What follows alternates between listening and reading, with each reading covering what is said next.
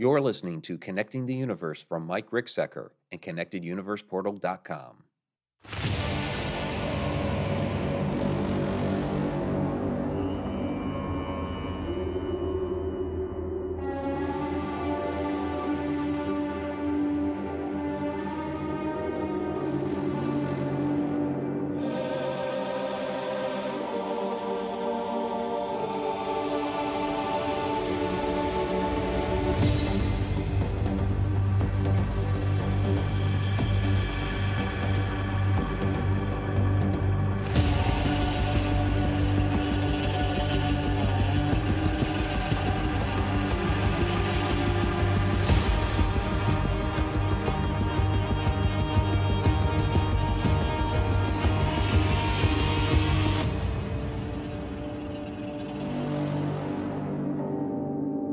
Welcome, everybody, to Connecting the Universe. I'm author and researcher Mike Ricksecker, back at you with another interactive class out of the secret library of the Connected Universe.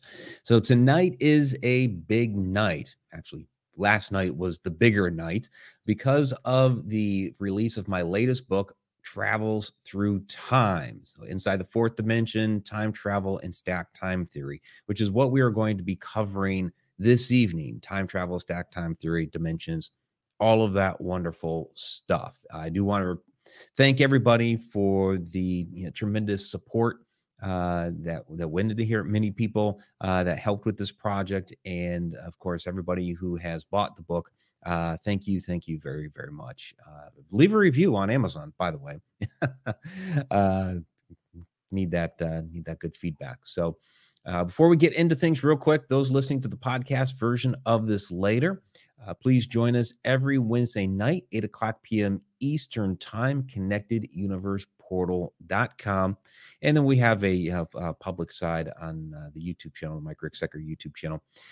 But those that are members, you're going to have the after show tonight, which will be, we'll do a little bit of a special after show, I suppose.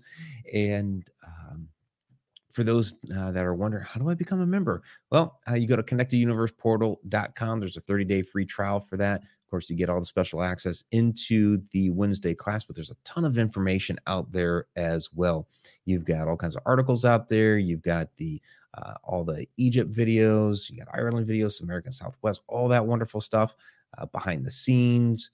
We've got video blogs, all kinds of stuff. So that's ConnectedUniversePortal.com for those listening to the podcast later. Oh, and those watching live that are not yet members. Here we go. All right. And for those that are members, remember, go ahead and get the app. That'll give you all kinds of notifications and things like that on your phone when posts get made on the portal site, when we go live here, all that great stuff. So I don't want to take too long with all the frilly stuff at the beginning. We want to get into this topic, right? Well, let's go ahead and start with the class question for this evening. I was a little slow on actually posting it tonight just because so much stuff going on. Been kind of crazy, but class question for this evening: would you use time travel to observe history, change a moment in time, or do something else?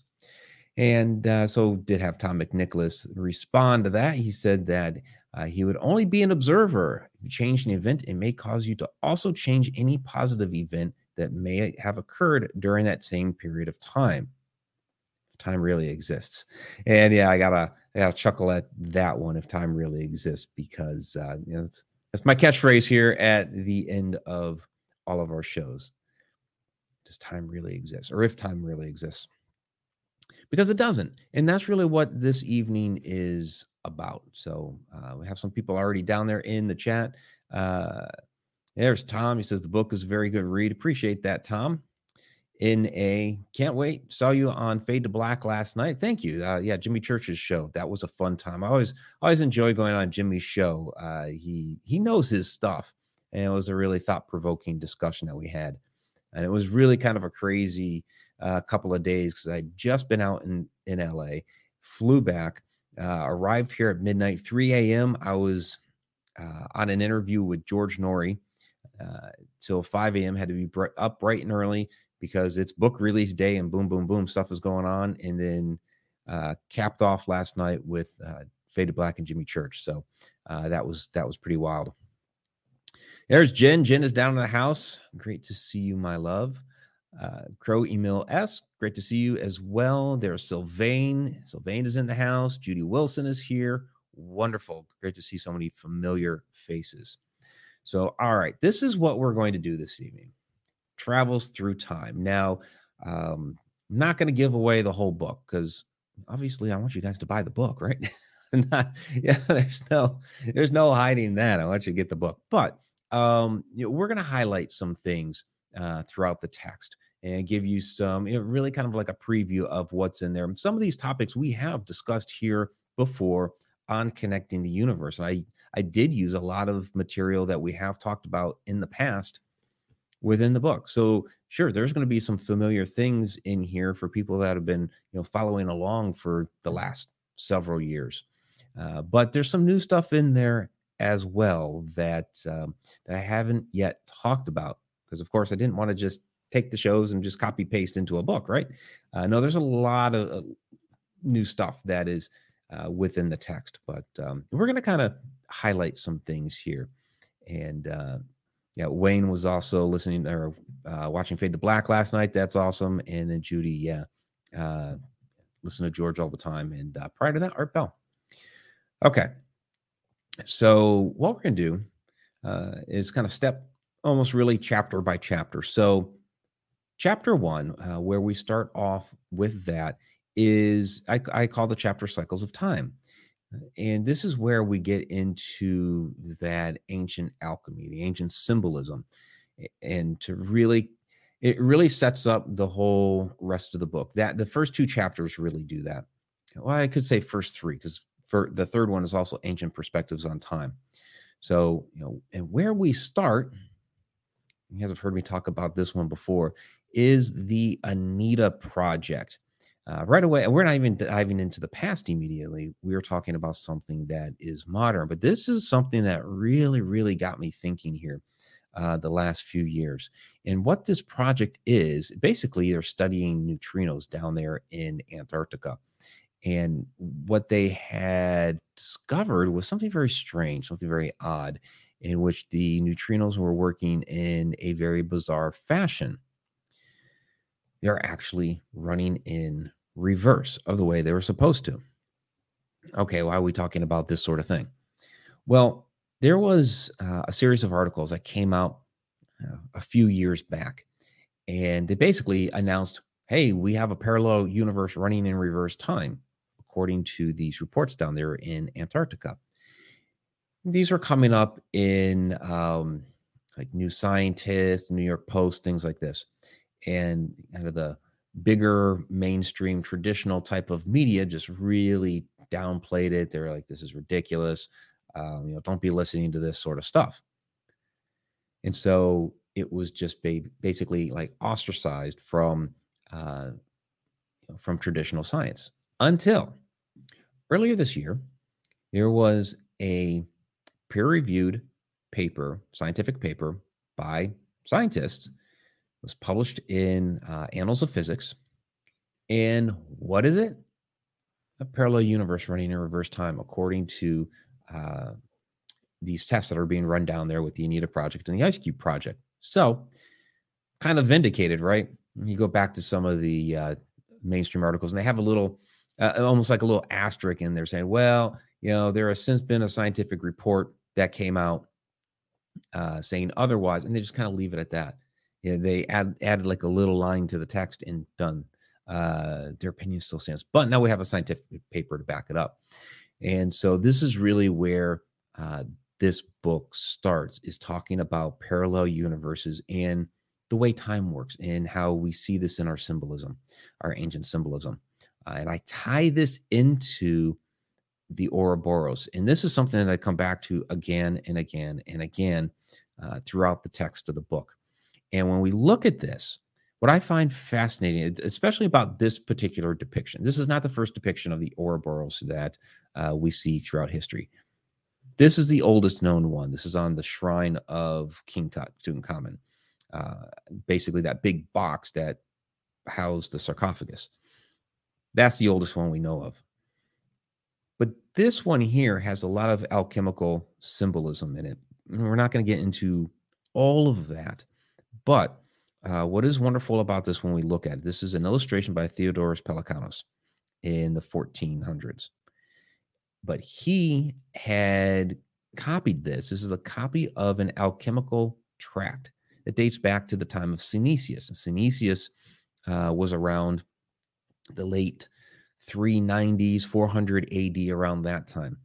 And while the Library of Alexandria was gone by that point, there was the Serapeum that was there, that was basically like it was a sister library to the Library of Alexandria. So it had some of the texts that had been at the Library of Alexandria. Anything that had survived that unfortunate destruction would have been there. And that was still around for a while.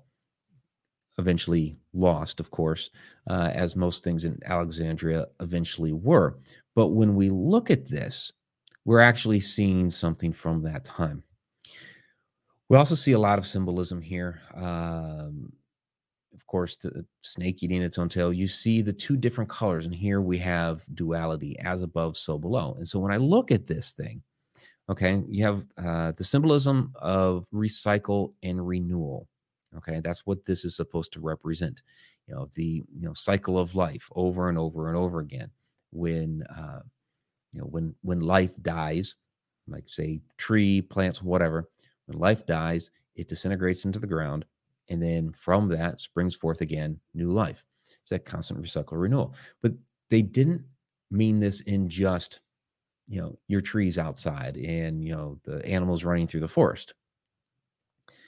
This was a symbol for the entire universe. The entire universe recycles and renews. And again, you have the duality, as above, so below. So these are our two tracks. We're talking, a parallel universe. So we have ours running in one direction, and we have a second one running in another direction. And where they meet here, oh, we can't see my pointer, but where they meet at the mouth and the tail, that's the Big Bang. So when somebody asks, okay, what was before the universe? Well, the universe. What's going to come after this universe? The universe. It's constant recycle, renewal. And this really kind of sets up the whole book. We talk throughout the book about recycle, renewal, these things happening again and again and again in a cycle. Now let's actually get into time. Chapter 2 is stacked time theory. And I like Tom here. In reverse, does that mean my death till my birth? Tom, I'm going to say the very last chapter, and I don't call them chapters in the book. I call them cycles, by the way. The 12th, which I call final cycle until the next. I think you will like that. Basically, you're in it, my friend. And that might answer your question there. So when we talk about time, okay, we have this wonderful quote from Albert Einstein. The distinction between past, present, and future is only a stubbornly persistent illusion. Now, years ago, the thought had occurred to me. This is like a couple decades ago. The thought had occurred to me that all time, past, present, future, is all concurrent, all happening at the same time. And take where you are sitting or standing right now. Everything that has happened is happening and will happen in that spot is already there. Everything. We are stuck ourselves in our consciousness in what we call time. Okay. Time is a human construct to describe our reality.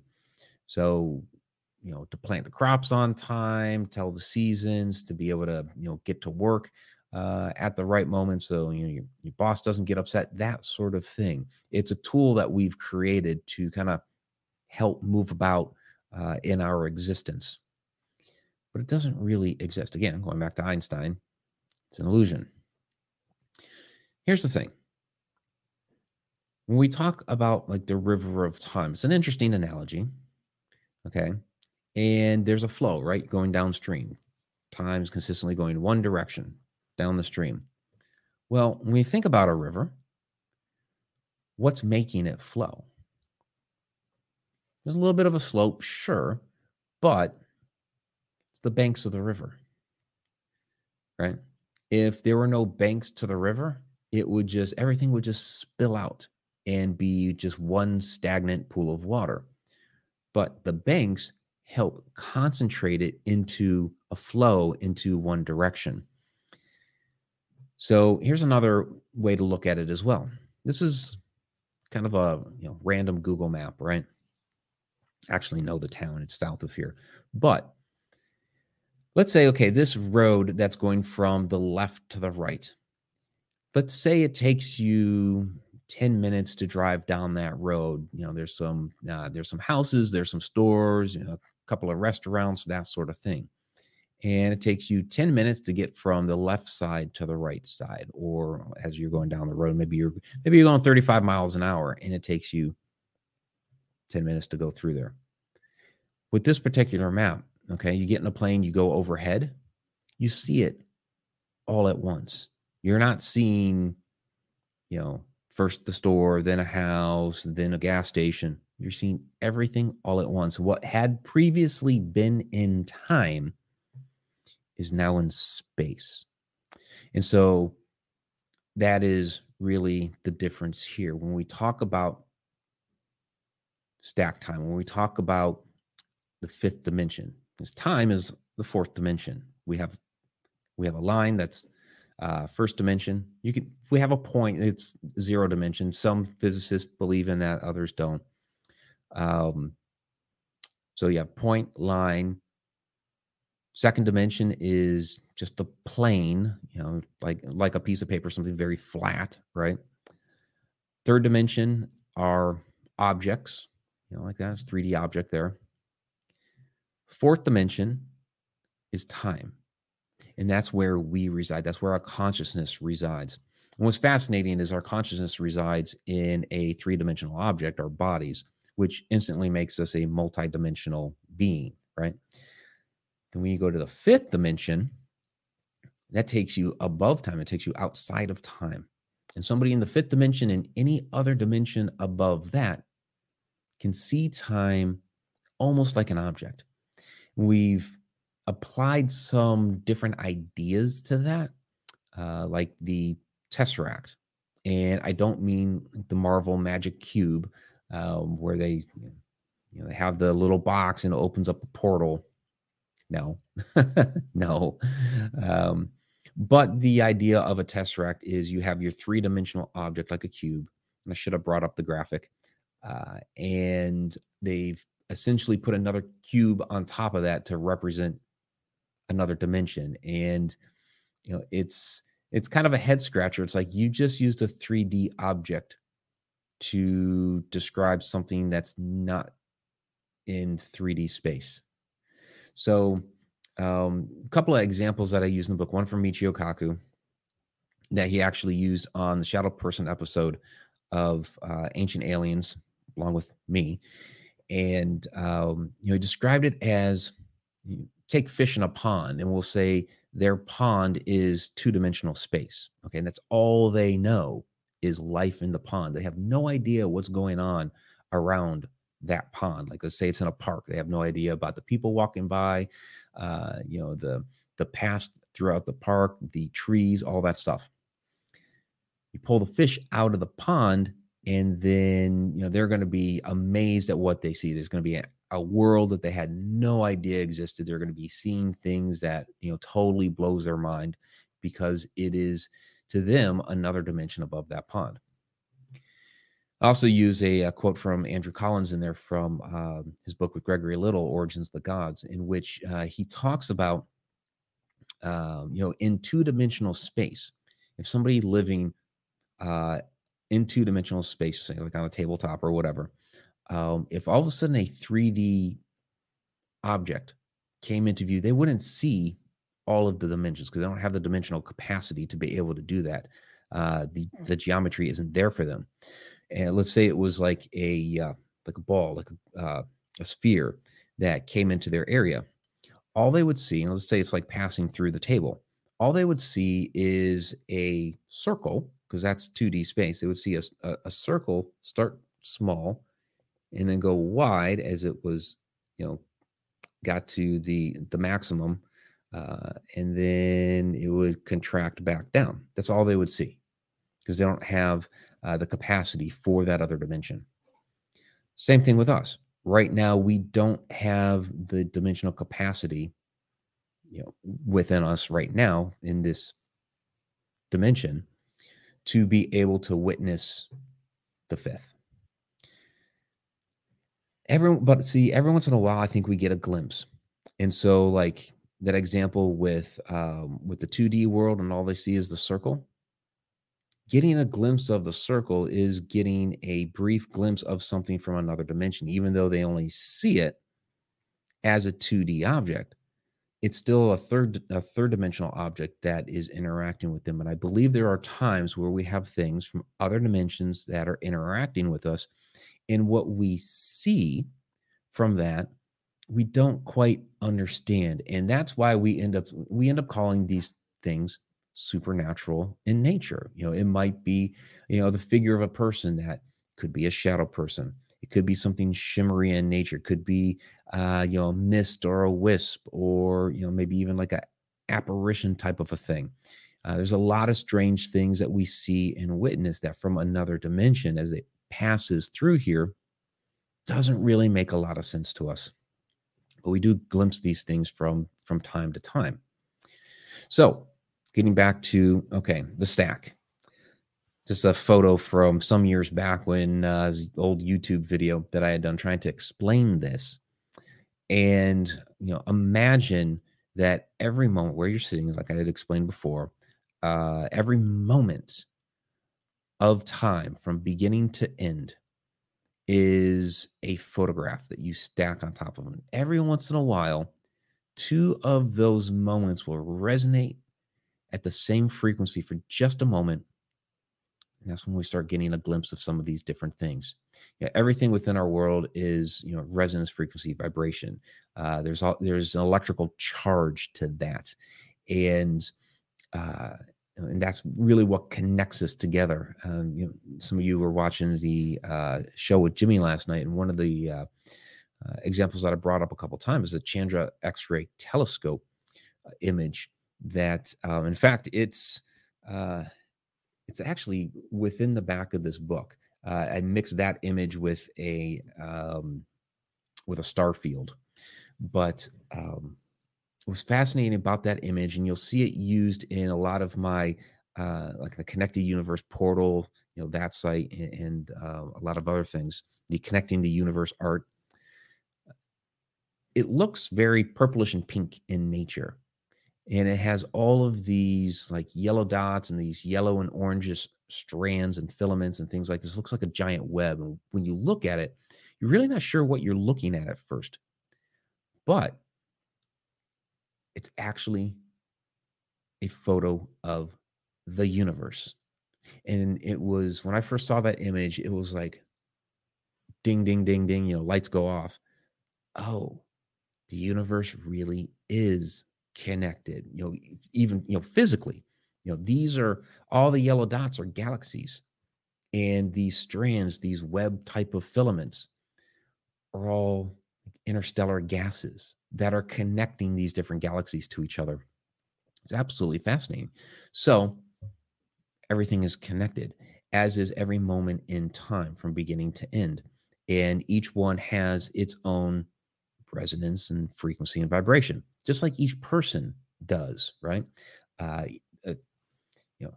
Resting, sitting, resonance of a human being is anywhere from like 9 to 16 hertz, right? But everybody's a little bit different within there. And Tom, I'm not gonna go down the road of the story of the little girl, but it's a great example of how we all saw this apparition of a little girl a bit differently. And that's because we all have a different personal resonance, frequency, vibration. So same thing with these different moments. And so when two of them resonate at the same frequency, sometimes that's where we get a glimpse of another moment in time. We'll get a little bit into time slips here in a little while. So That's chapter 2. I probably spent a little bit longer on that than I wanted to, but that's really the backbone of the book. It's stack time theory, and that permeates throughout the rest of this. So, yeah, it sounds like now that I know I'm in the end of the book, gonna skip to the end. Nice. So Judy asks, is the fifth where we lose the physical body? So, the physical body, like, the book, like, computer mouse, that's a 3D object. The consciousness, right? That is fourth dimension. That, we are in time. Fifth dimension, we can speculate as to what that is. And you hear a lot of people talking about ascending to the fifth dimension and things like this. It's like, okay, I get what you're trying to say. You're trying to, raise your vibration to a higher realm, a higher level of consciousness. But if you were to really ascend to the fifth dimension, then you would be able to see all time. A great example of this, in reality, it probably does not truly look like this, but I think a great example of it, of trying to depict it, was in the movie Interstellar. And the end of that movie confused a lot of people. For some people, they said, kind of ruined the movie. To me, it was brilliant because it actually tries to depict what a tesseract really should be. We're using that term. And this would be a three-dimensional. What they did is they took a three-dimensional representation of a little girl's room every single moment, basically connected with strands, with vibrating strings, which I thought was pretty ingenious, because then that kind of, in the back of your mind, you're going to string theory. All these different strands are connected. And again, going back to what I was describing earlier with the connections of the universe, the different filaments. So he could move about within this structure because every moment was there to find the right one to be able to communicate back. So I thought that was brilliant. So, all right. So other things within this book. So I do go into ancient perspectives on time. Just, real quickly, we get into the Egyptian Book of the Dead, which is really the book of going forth by day. But within here, Annie is, it's the Papyrus of Ani. Ani is asking, even though it's Thoth, he's actually asking Atum about the nature of time. And basically the way Atum describes it is, millions and millions of years upon millions and millions of years. And so he's actually describing different layers of time, and not just, one straight river, but there's actually time is actually multifaceted, and there's different layers to it, which is an interesting concept. Of course, we earlier already talked about the Ouroboros around King Tut, and we see this in other tombs around the Valley of the Kings, but this is the first one. Now, just because this is the oldest representation that we know of does not mean it's the oldest representation ever, right? Sure, there's going to become a point of inspiration in which we start to use a particular symbol or design. You're usually probably not going to immediately start using that on the shrine of your recently deceased king. It was probably already in use before that, but this is so far the oldest representation that we see of it. And what's also interesting about this is it's not just around his head like this. There's also another one. If I was to pan the photo lower, but this is a cropped image. It's also around his feet and ankles as well. Basically, they want to. It's a representation of recycle renewal of life for the king. They want him to, of course, rise again into a new life, which would be out at the constellation of Orion. All right. So paradoxes. Now, when we start talking about time travel, it's prone to different paradoxical situations, right? So there's an entire chapter there on paradoxes. I'm not going to dive into all of those, but like bootstrap paradox, grandfather paradox. I do talk about the Fermi paradox, just on the fact that it is a type of paradox. It doesn't really have to do with time, but I love squashing that one, so I put it in there. Catch 22s, things like that. I do talk about the effect that paradoxes can have in the universe. Again, last night on Jimmy's show, we talked quite a bit on the Mandela effect.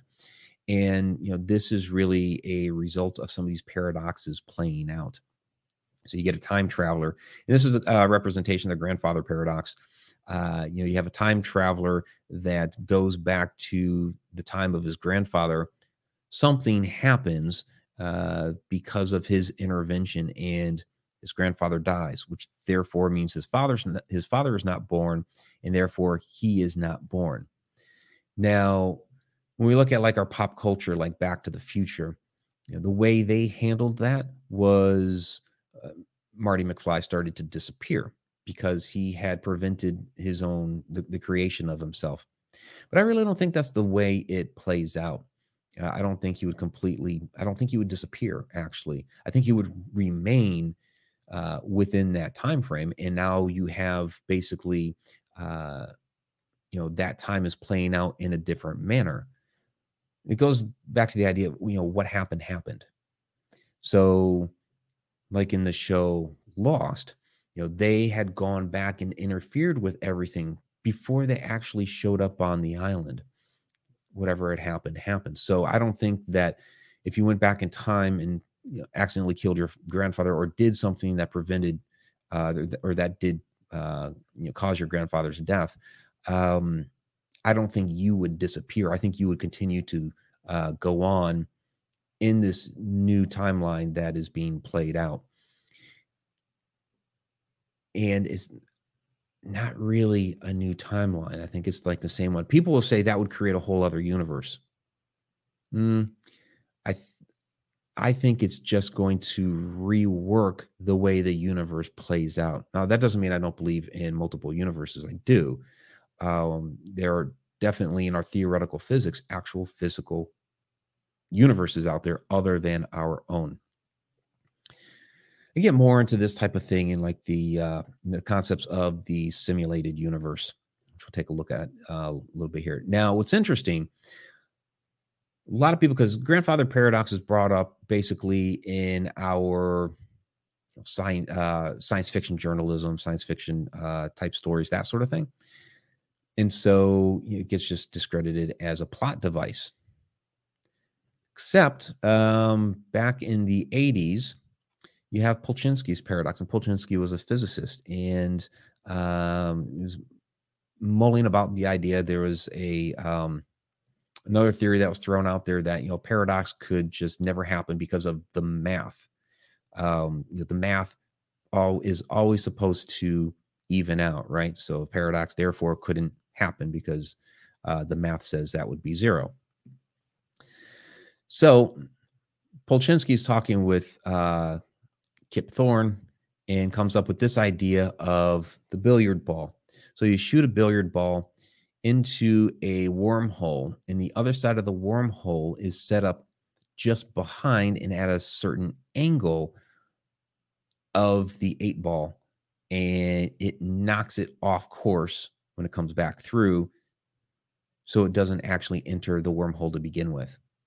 Now, this idea, of course, is widely accepted because it was a physicist who proposed it. There's still its opponents, right?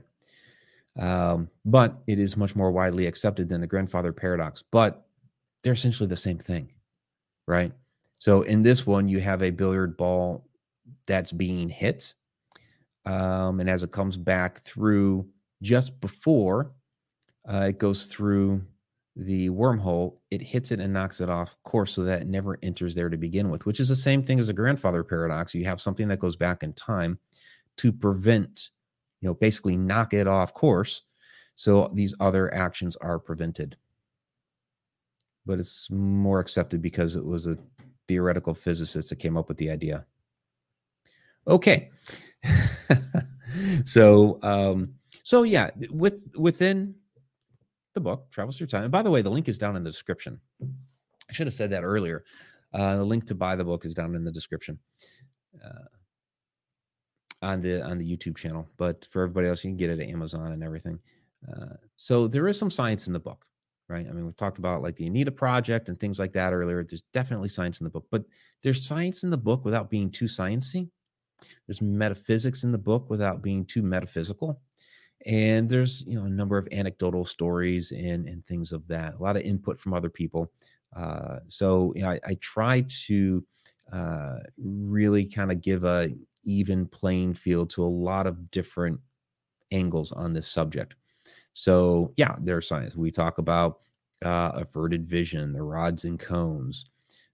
We talk about, that ended up kind of transparent, didn't it? We talk about different brainwave patterns, especially when it comes to dreams. We talk about dreams and eternal knowledge in this book. So gamma, beta, alpha, theta, delta, all of those. We talk about the visible spectrum, and the human eye can only see in a very narrow range of that visible spectrum. So there's a lot of things around us that we cannot see with our eyes because of the physiology of the way our eyes are constructed. Now, we do see things like dogs and cats reacting to things that we can't see, right? Well, their eyes are built a little bit differently than us. They can actually see a bit into some of these other ranges that we can't. Now, again, they also don't see everything, but they see more than we do. And it makes you wonder, what are they looking at? What do they see? And we try to come up with different devices like, IR cameras, the infrared goggles, that sort of thing. There's full spectrum cameras, which are really not full spectrum, but they're another range, right? So we try to come up with technology to help us see into these other ranges, but we still can't see into all of them. So that means there's a lot of other things going on around us that we don't normally see. So time slips, which is where we go next. A couple of stories I've talked about here, because again, I don't want to give away some of the other things in the book. I don't normally talk about. I'm just trying to give you guys an idea here. Time slips. There's the Conjuring House. I talked about this one on Coast to Coast the other night with George Norrie. And but it's a tale most people in the paranormal circles are aware of. That of course, this is the house in Harrisville, Rhode Island, that the movie The Conjuring is based off of, the Perron family. And what they showed in the movies, of course, is not really what happened, but that's Hollywood. Their haunting lasted for 10 years, the entire time that they lived there. And with all the significant things that happened there, with all the crazy hauntings, even Andrea, the eldest daughter, is a very, very good friend of mine. Will tell you that the most significant thing that happened there over all the years was what we would call a time slip. She doesn't immediately say that. She describes the story, and the story is basically Andrea's up one night doing homework. Was just after the seance that had gone bad. It wasn't a possession by Bathsheba. It was a seance that had gone bad, and Carolyn had gotten knocked backwards during this thing, and then Roger threw the Warrens out. So she still was like recovering, and she had been asleep for most of the night. Woke up and asked Andrea, hey, can you heat me up some leftovers and a little coffee, that sort of thing. And Andrea's all too helpful and goes and does it. Well, then during this time, Carolyn's in the parlor, and while she's sitting there in the parlor looking out into the dining room area, she sees this 17th century family morph into existence in the parlor. There's a woman cooking over the fireplace, which at that point in time, the fireplace had been closed up. It had been for like 100 years. A couple of kids running around. There's two gentlemen sitting at a table with pewter steins. And they turn and they look at Carolyn sitting there in the parlor. And the one gentleman remarks to the other, Well, would you look at that? As if Carolyn was the ghost. So, fascinating moment in which Carolyn is looking into the past, and those people in the past are looking into the future at Carolyn. It's a time slip, 2 moments in time resonating the same frequency. They can see each other. It does happen. Of course, I talk about my story at Johnny V's. I've included this, in, of course, in A Walk in the Shadows as well. I think I also included it in Alaska's Mysterious Triangle because it's one of the more significant experiences that I've had. And it lasted all of about 3 seconds. I don't want to dive too deep into it here because we only have about 20 minutes left in this particular show. But essentially what it was just a wisp of a shadow that I saw, and it slammed into this door, and it's just a flimsy little metal door. It's a kitchen door for a restaurant. Waiters and waitresses would pass through with large trays of food, so it needed to be light and flimsy, and that's what you could tap it with your finger and it would move. But when that shadow hit it, you heard boom, the bang of it. I have that on audio, clear as a bell. But the door didn't move at all. And I thought others in the facility are playing a prank on me, but they were off in other areas. I'm looking on the ground outside the door. Somebody throws something, nothing there. And again, if somebody had thrown something at the door, I would have seen the door move. So the idea here is I saw something that was interdimensional in nature, and it could very well be time as well, because again, time is another dimension, or it's the 4th dimension. So came up with this illustration to kind of describe it. In our dimension, on our plane of existence, I saw that shadow person,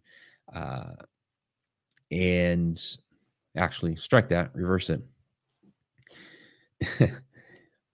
In the shadow person's dimension, on its plane of existence, I believe that it saw me in some way, shape, or form. Maybe it saw me as a shadow, maybe it saw me as a ghost, whatever it was. And I scared it because that thing took off out of there, lickety split, right? And on its plane of existence, or maybe on its point in time, it blew right through that door. That door opened wide and ran off out into the dining room area.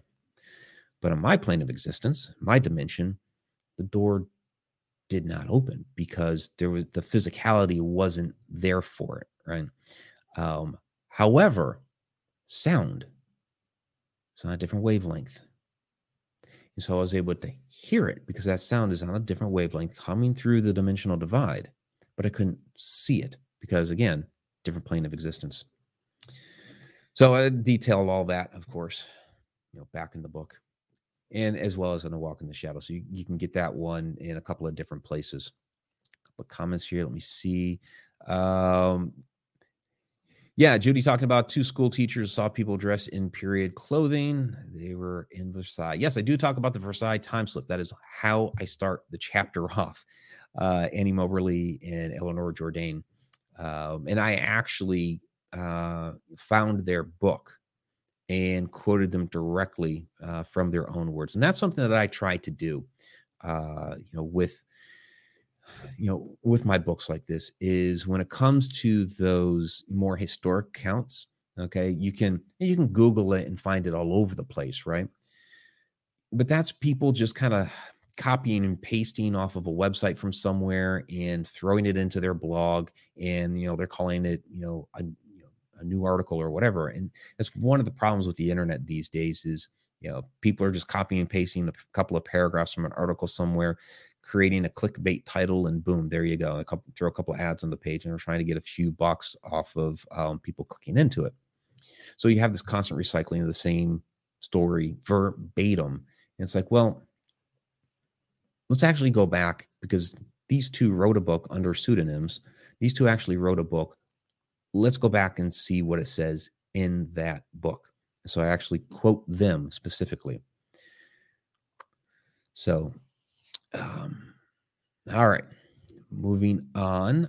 Then there's doppelgangers, right? And the word doppelganger is German, means double walker. A lot of people chalk this up as like an evil twin sort of thing. But actually, a lot of doppelganger cases seem to be more of time slips. The one I always talk about here, the famous German poet Goethe, and he's walking down the road toward Drosselheim, in Germany. He was having an affair with a woman, and he was just kind of lost in his thoughts, kind of zoning out a little bit. And then he notices on the other side of the road at this one particular point, this man is dressed in this gray gold trimmed suit. It was really noticeable because it's trimmed in gold and everything. And then all of a sudden, the guy vanishes into thin air. And Guts is like, what the heck did I just see? What was that about? Years later, he's walking down the same road, opposite direction, gets to that point on the road and looks down at himself. And he's like, oh my gosh, I'm the guy in the gold trimmed gray suit. It was me all along. So a lot of people chalk this up as Goethe's doppelganger. And it's like, no, it wasn't a doppelganger. It was just himself at two different points in time. And I think what happened here is that, again, we're having that, 2 points in time resonating to the same frequency. And I think I usually say we don't know what the catalyst is here, right? To be able to make it happen at will. But in a way, the catalyst here was Goethe himself, right?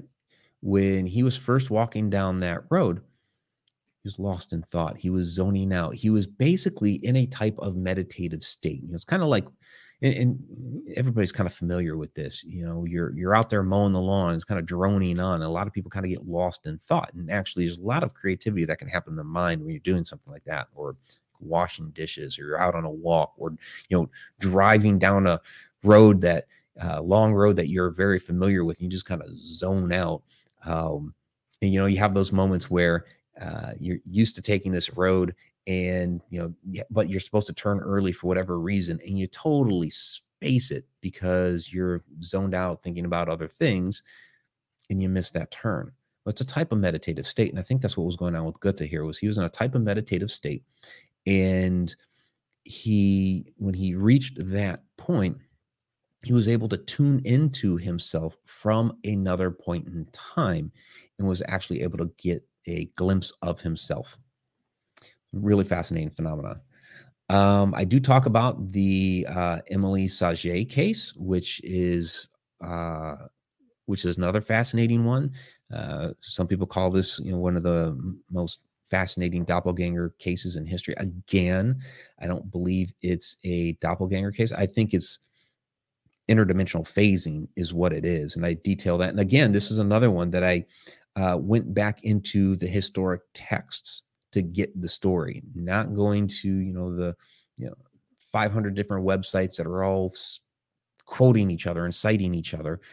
No, I went back into the historic text where this story originally appeared from and got the story from there. There's actually large chunks of the original story in there. So what I mean by interdimensional phasing is, within this particular photo here, you see that I've you have one solid depiction of the school teacher, and this is not Émilie Saget herself. There is no photo of her. We're talking like mid 1800s. This is just a historic photo of a school teacher in her class, and you can see she's kind of shifted to the right there. What would happen? One of the things in the classroom is there are times that she would get like really into whatever she was doing and writing on the board, that all of a sudden there was another one of her off on the side, mimicking the exact same motions, just without the chalk in the hand. And that's because, her energy, again, it was like this shift. Well, her physical body, the physical 3D body is holding the chalk, but, her consciousness is part of her in another dimension. Again, fourth dimensional consciousness inside a three-dimensional body. That part had shifted. It's not going to be holding the chalk because it's no longer within the three-dimensional body. So there's not going to be a fourth dimensional representation of the piece of chalk, right? Kind of an easier way to and that one also had a transparent background. But typical idea of a phase shift. So this is a phase shift of a sine wave. That's kind of the basic idea here.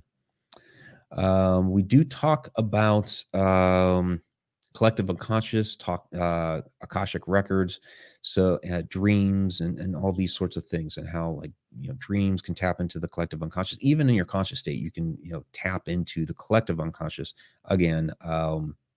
Go into like a meditative state and you start tapping into that.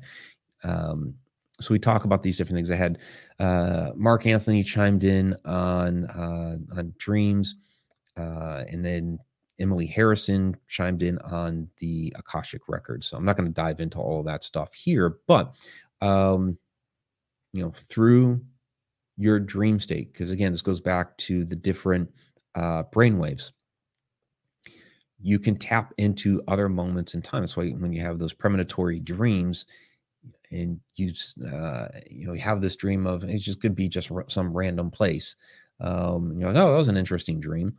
And then 2 weeks later, all of a sudden you walk into a room and you're like, I've never been here, but this is the place that I just had a dream about, 2 weeks ago. So what happened there? Well, your consciousness was able to tap into another moment in time and get a glimpse of it. And what's fascinating about that is it's also in another physical part of the universe too.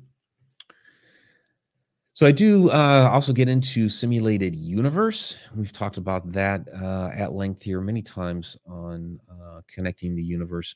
And, this is something that,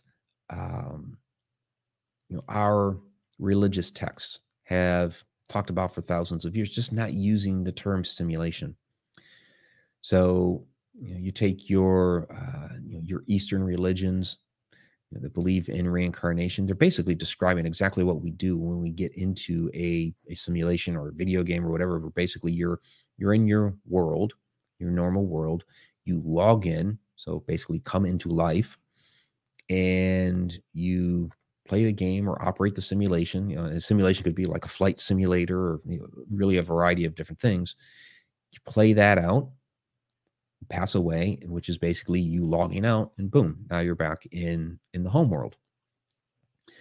So that quote unquote home world, the properties of that are going to be different than here. Now, the way we typically do a lot of our simulations, they are going to simulate something we're familiar with. Something like a flight simulator is supposed to be like a straight simulation. You want it to be as exact as possible so that you don't crash a plane later. But other ones, have a lot of bending and breaking of the rules, right? So you think of like something like Super Mario, where, you're making these big jumps and you're hitting bricks and they turn into mushrooms and stuff like that, right? That doesn't really happen, in our world, in life. Running does. Yeah. Dressing like a plumber, when that was kind of still outrageous plumber's costume, but that happens, right? Mustaches happen.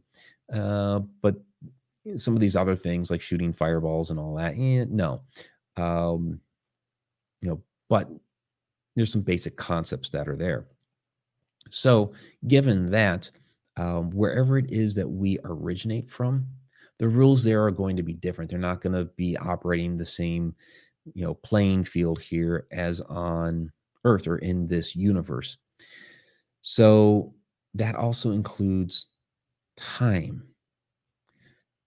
Time is a measurement, again, a human construct that we've attributed to the way we experience our reality within this universe.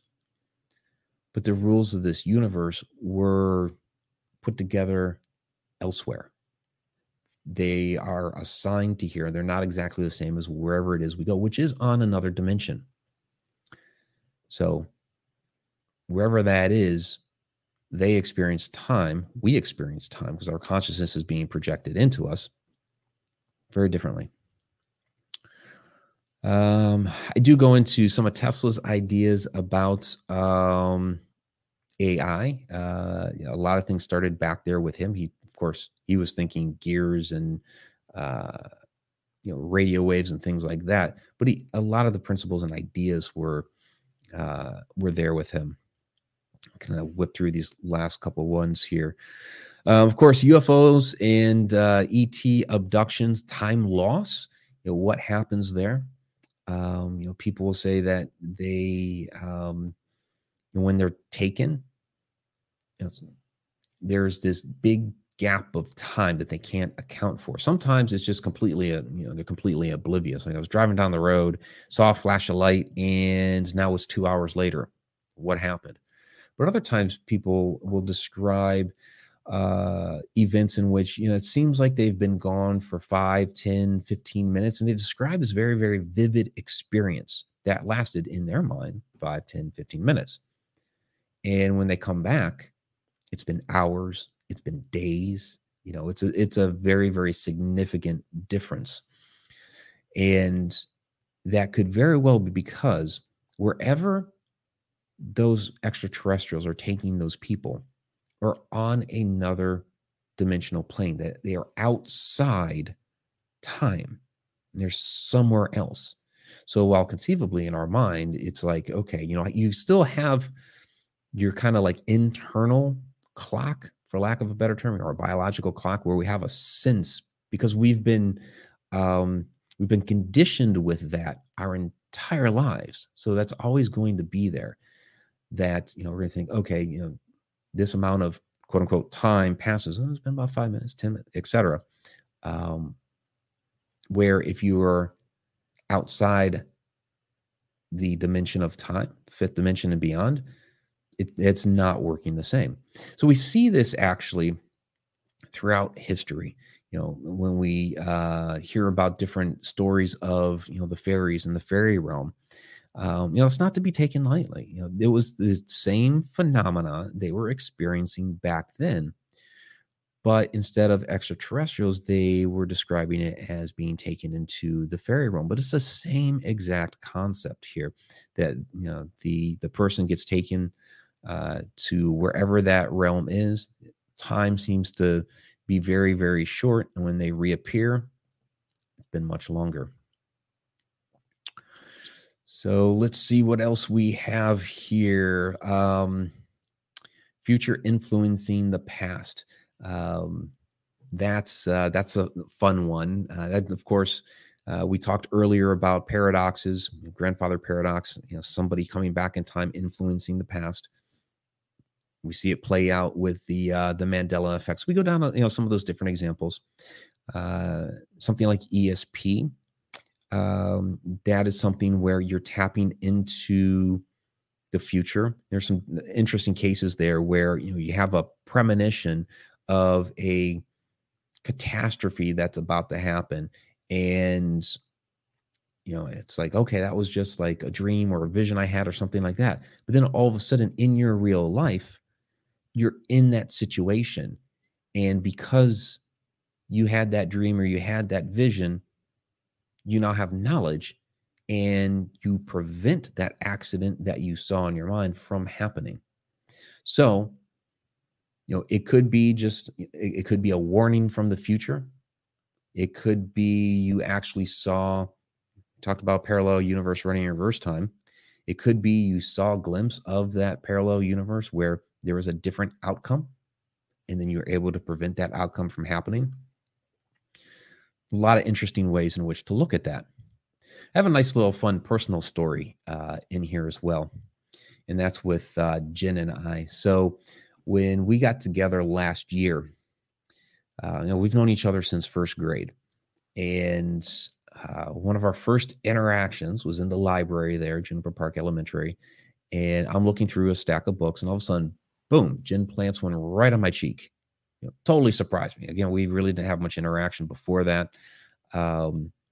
I'd like to say we've been dating ever since we were 6 years old, and life happened. But in any case, that was, our first, big connection. Was our first kiss for us. So years later, and I had asked her at times, why in the world? And she was just like, well, you had this chubby cheek that was, sitting out there, and something told me to kiss it. Okay. So, last year we get together on the Ireland tour, and come back stateside, and Jen still lives out east, and so we go to, and her parents still live in our old hometown, so we go to the old hometown, and we're doing a tour of the school. It's not a performing arts center for the college, but we're walking around the exterior of the school. Couldn't go inside. We're looking through windows and stuff like that. So this is the exterior of what had been the library at that school. And so we're looking through the window there, actually through that door, which is like one giant window, right? And we're looking in through there at the way everything's kind of put together now and everything. We see the spots like right there, and Jen just starts exclaiming, "Kiss him, kiss him!" Pretty cute. But it got us thinking later on, like, wait a second here. Back in first grade, Jen didn't know what it was that told her to kiss me. And now it's like, was it herself? Was it her future self? This moment in 2022 telling her way back then to kiss me. So it's one of those, it's a bootstrap paradox, right? Because there's no origin to it. If that was the case, it's one of those where we would have already had to be in the future standing there at the door for her to exclaim, kiss him, for her to be able to hear back then in first grade those words and then kiss me. So it's that constant cycle going back to the Ouroboros. That's what I said, throughout the book, I bring that Ouroboros back in and again and again. So it's a constant cycle. But again, if you have stack time theory, like we've been talking about, you just really have those two moments in the stack, the one calling back out to the other across time like that. So it's a nice, fun story. All right, a couple comments in here. Okay, so Jen was actually asking, did the older version see his younger version too, or did he just realize it was him based on the clothing? Okay, that's all the way back on Gutta. I mean, he ended up realizing it was him, mostly based on the clothing. But once he saw the clothing and realized he was in the same spot, et cetera, the whole vision popped into his mind. And he was like, "Oh my gosh, that was me." When he was first walking down the road at that first, and he didn't recognize that as himself. He just saw the suit and everything. You give it a glance, and then the guy disappeared. Yeah. Yeah, and a kiss, not a punch. Yes. All right. So as we're getting down here toward the end, technically we are at the end. Is at the hour mark. So I'll kind of whip through the last couple of things here. Like I said, we do talk a bit on ESP. Going back to some science, when we get to like real time travel, we talk like portals and things like that.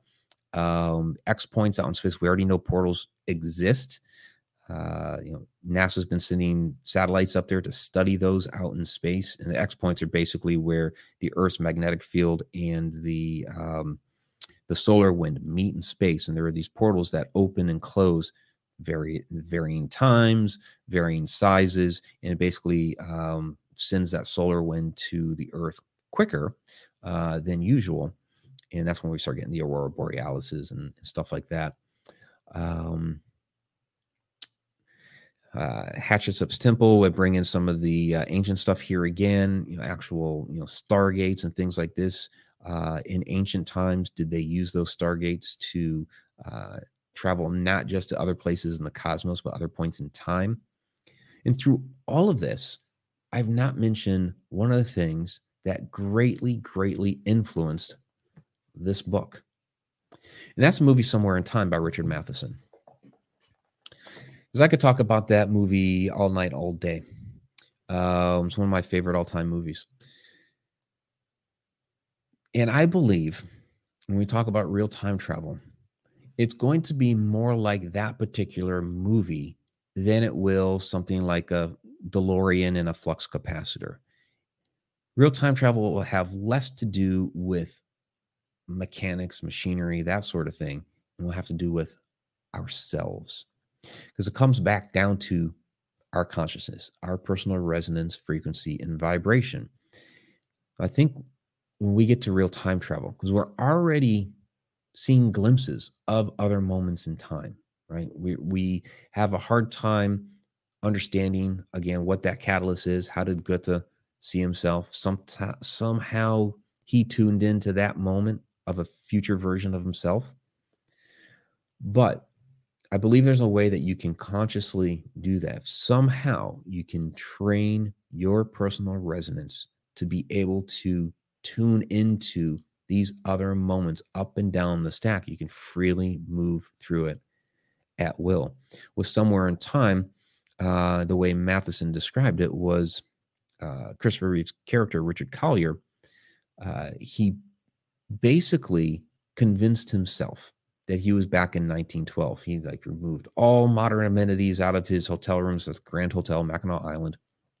Moved all modern amenities out of the room, dressed himself in period clothing, got money from the time frame, all these different things to convince himself. He started playing subliminal messages to convince himself that he truly was in 1912, and he was able to will his consciousness, basically get on that frequency of that year to will himself back to 1912. And I think that is more of the way it would be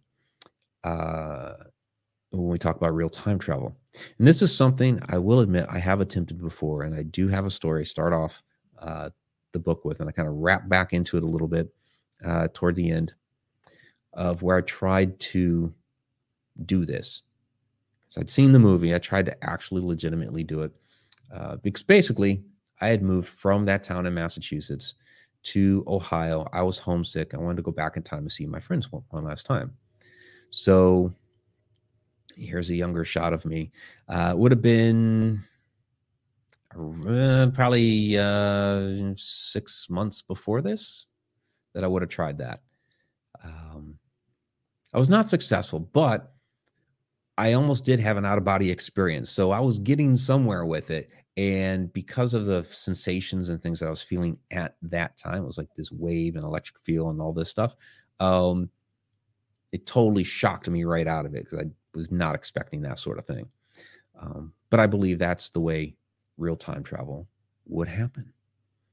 All right, so we are a few minutes past our normal time here. I do want to thank everybody for joining us this evening. Those listening to the podcast version later, please, of course, join us the live version. Get the whole presentation, slideshow. A lot of times we run videos too. ConnectedUniversePortal.com. And there's Tom McNicholas with a $5 super chat. Super chat superstar, Tom McNicholas. He says, interesting paradox. Thank you very much, my friend. I appreciate that. So again, link for the book is down below in the description on the YouTube side. Of course, I've been throwing that link up there all over my social media. It's on my website, MikeRickSecker.com. It's also on the ConnectedUniversePortal.com. Grab it. A lot of interesting ideas, concepts, thorough examination of fourth dimension, time travel, stacked time theory. So, all right, everybody, enjoy your evening. Till next time. Oh, and those that are part of the Connected Universe portal, come join us for the after show on the portal side. So jump over from, if you're on YouTube right now, jump over from YouTube, pop on the portal. Those that are already on the portal, stay right there. Till next time, time really exists.